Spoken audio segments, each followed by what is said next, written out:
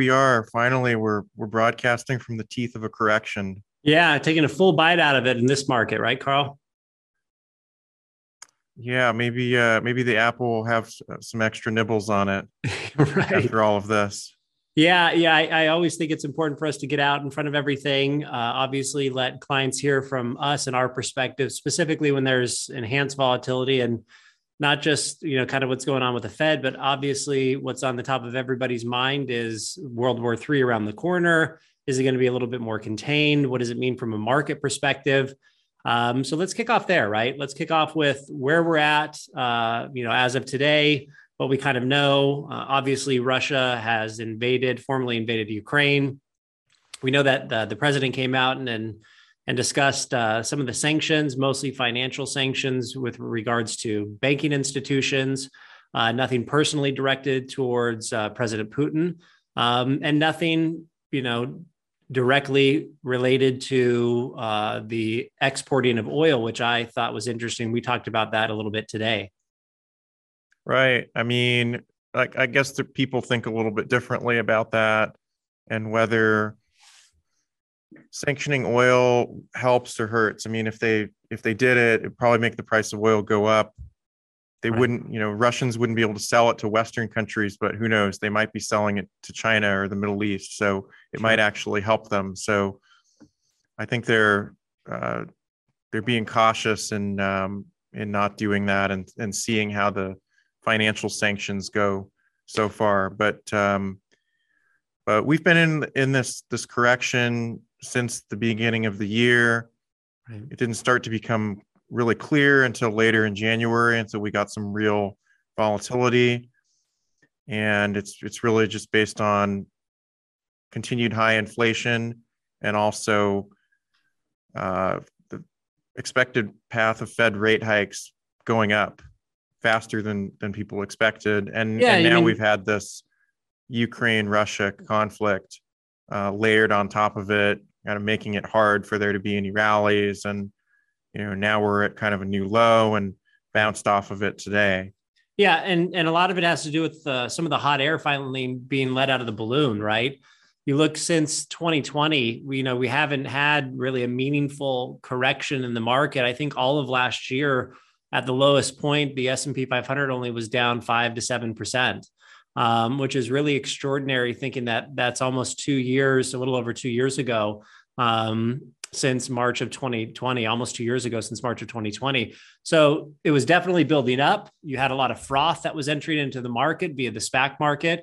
And then you throw in high valuations, a little bit of aggressive potential moves from the Federal Reserve in raising rates to combat inflation. And then, the whirlwind of, a potential invasion, which then evidently, led to an invasion. And it's almost that perfect storm to actually give us those corrections, which we see typically every 7 to 10 months. Now, I know yesterday the Nasdaq touched bear market territory, being down 20% from its all-time high. That quickly snapped back today. I got to tell you, I was up late last night looking at those futures markets. Once it was official that they were invading Ukraine.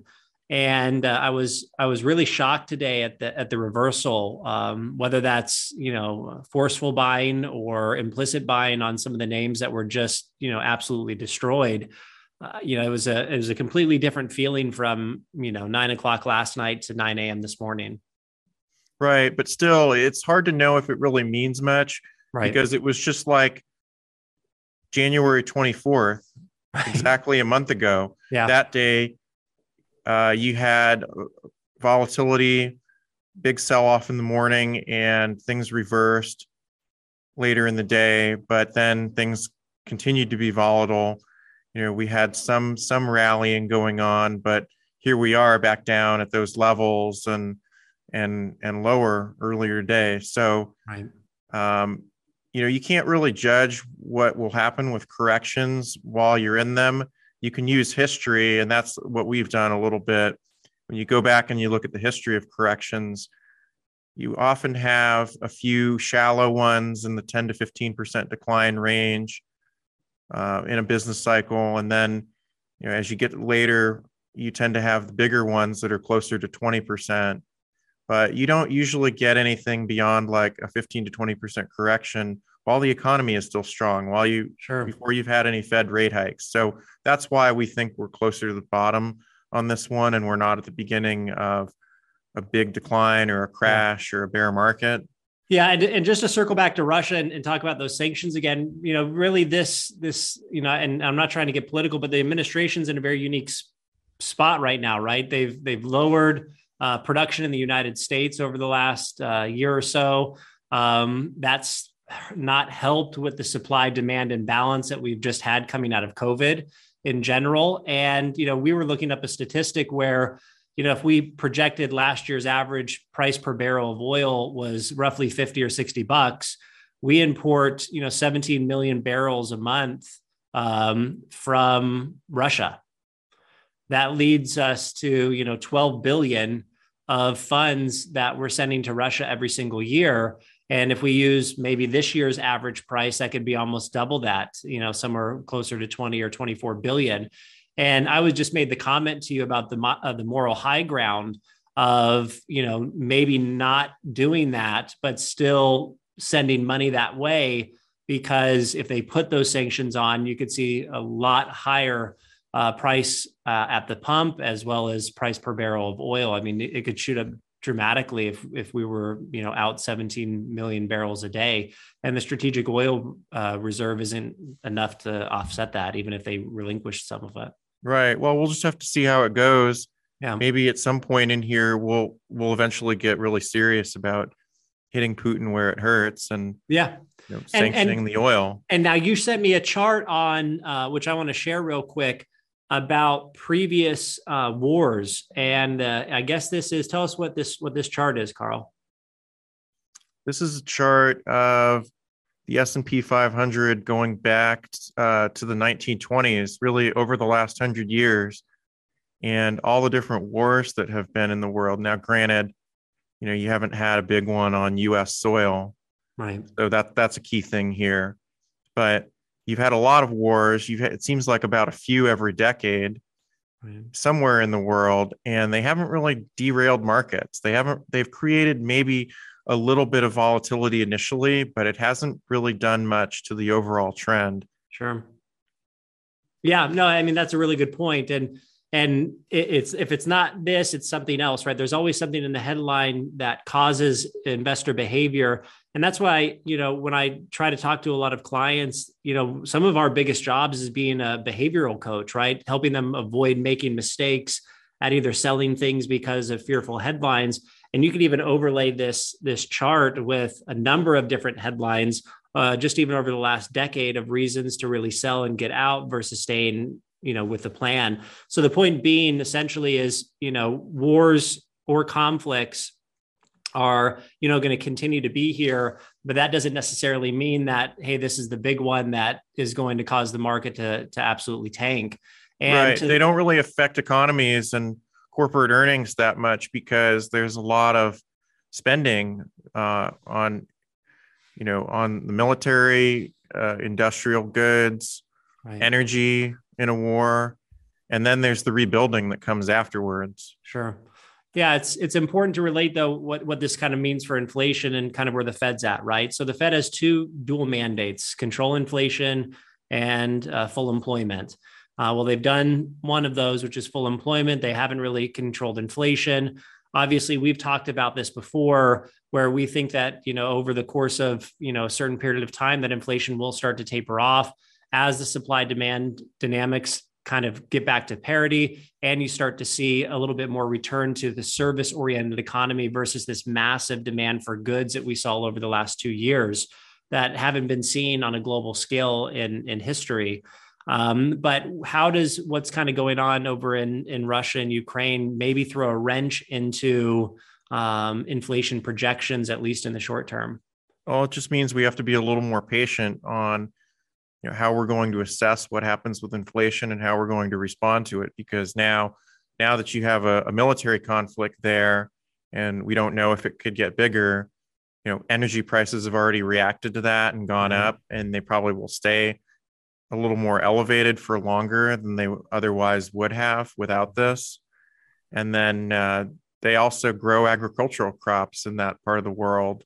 Right. Ukraine is a big wheat exporter, and that will if certain parts of the world that buy their wheat from them don't get as much of it, that is going to push the global price of wheat up, and Yeah, maybe. let's explain why that happens like that, right, Carl? So essentially, even though US consumers don't, generally consume wheat products that are made in Ukraine, if a huge demand influx comes in through Europe, and they can't get it from Ukraine where they normally would, they have to come to the United States to get those same wheat exports. And now we're exporting more, which should drive those prices up at least temporarily, right? Well, right.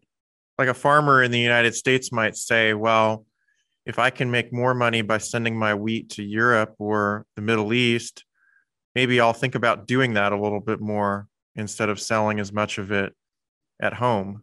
Right. So that's going to cause our products made with wheat to probably go up in price a bit. Sure. And on that point, I didn't know if a lot of people know this, but the CPI index, the consumer price index, is essentially the components which gauge month over month, year over year changes of inflationary items.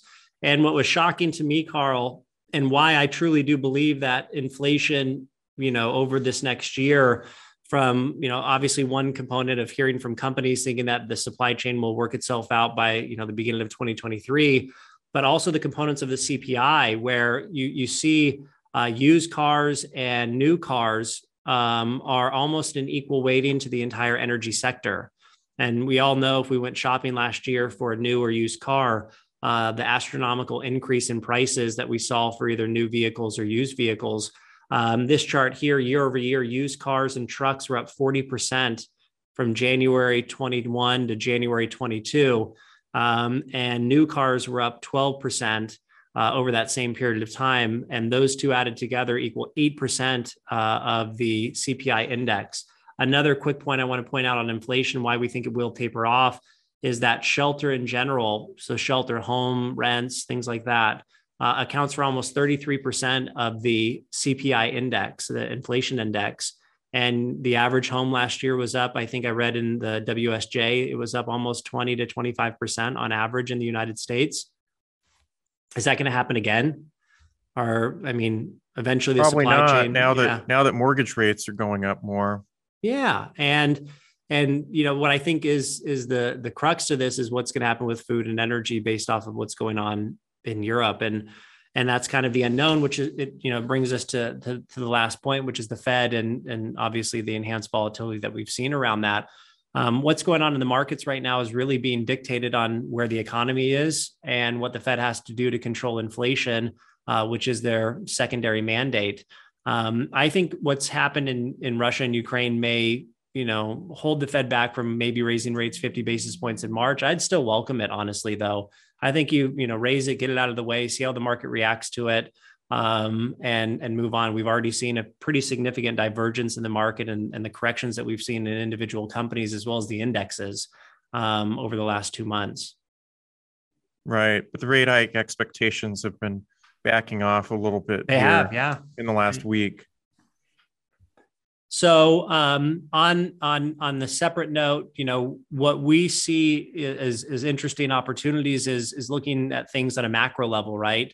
Looking at the business cycles, which we've said, maybe 18 to 24 months left in this business cycle. From the beginning, we've said, that we think that this is a much shorter business cycle, or even just an average business cycle versus the one that we previously came out of. So what are the things that we're kind of looking at from a macro standpoint when it comes to, general portfolio, overviews?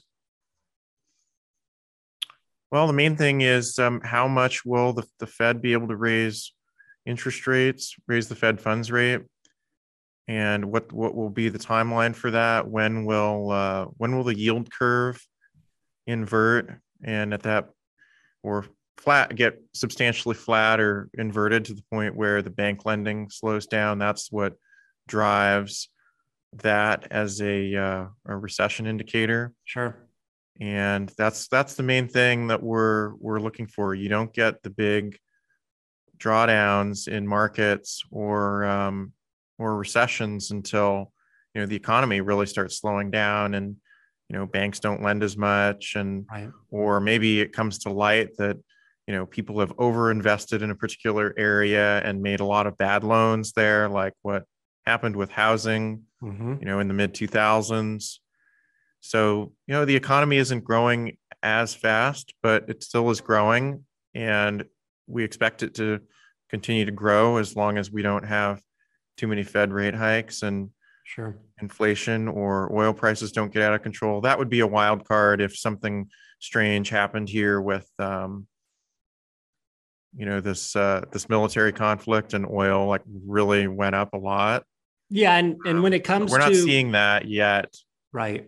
And when it comes to investing, what we typically try to prefer in the companies that we owned is, something that we discussed this morning is companies that have pricing power, whether that's because they offer a sticky product or service, right? That makes it really hard for the other businesses to make those economic shifts away from it.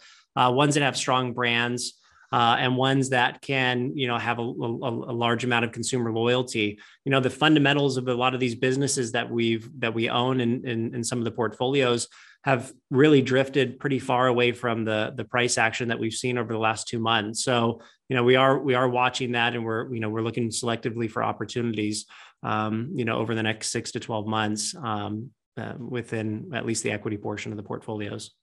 Right. I mean, growth investments are starting to look the most attractive Right. since really Well, since coming I've out of known you, since I've known coming you out at of the least. COVID crash. Yeah.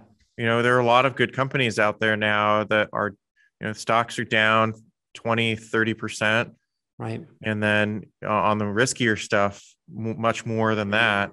Right. And we're seeing a lot of strange activity there, and where, there are weird reactions to companies' earnings in the after hours, and then the next day, the reaction is the opposite, and stocks are rallying after they've been, down an eye-popping amount in the after hours after releasing earnings, and that kind of action is kind of characteristic of bottoming too, when Sure. things go down a lot and then they come back, or they're just starting to rally on like no news. Right. Or even on a day like today when things were really down, like you could see even in the morning there were some things that were coming back and up, before a lot of other things were. And Yeah, especially the beaten up ones. So right, and any those final tended to thoughts be or more beaten up ones. closing remarks on volatility for anybody? Well, it's just part of being in markets. Right. And it's something that we have to, the only way we can really manage how we deal with it is to keep a good historical perspective, Sure. have an idea of where things could go and why. And even in this environment, we still have to stick with being growth investors, because you can only buy value-y companies that aren't growing so cheaply. Right. It's almost counterintuitive, right? Right. And like the only way you make a return on companies that aren't growing is if you buy them for much less than they're worth, and then the valuation gap closes. Right. They don't have thing. pricing power, right? I mean, industrials, energies, financials, or maybe not financials, but definitely industrials, and energy. Those companies that have really performed well over the last 4 or 5 months don't have any pricing power. They're all indicative on the underlying commodities that they do business with being at much higher prices to, drive a much larger profit margin. Right. And actually the energy sector ETF has been, despite oil going to new high levels, it's actually been down a little bit over the last month as all of this has happened. Well, I look forward to seeing the developments. Obviously, it's this, we earn our stripes in times like these. And if anyone obviously has any questions, just make sure to give us a call. We're always here for you. Like I said, our biggest job is being that behavioral therapist or that behavioral finance coach. So the next time we do this, we don't do it next week. The next time we do this will be in the new office, Carl. So I'm looking forward to it. Any other thoughts? Well, we're looking forward to new scenery and maybe having a living wall behind us. We'll see, right? There you go. Hey, our thoughts and prayers go out to everybody in Ukraine. And thanks for listening, guys. Send us Email if you have any questions, info@waylandfinancial.com. Talk to you next week. Bye. All opinions expressed by Andrew Wayland, employees at Wayland Financial, or any other podcast guest are solely their own opinions and do not reflect the opinion of Wayland Financial. Wayland Financial is a registered investment advisor. This podcast is for information purposes only and should not be relied upon for investment decisions. Clients of Wayland Financial may maintain positions in the securities discussed in this podcast.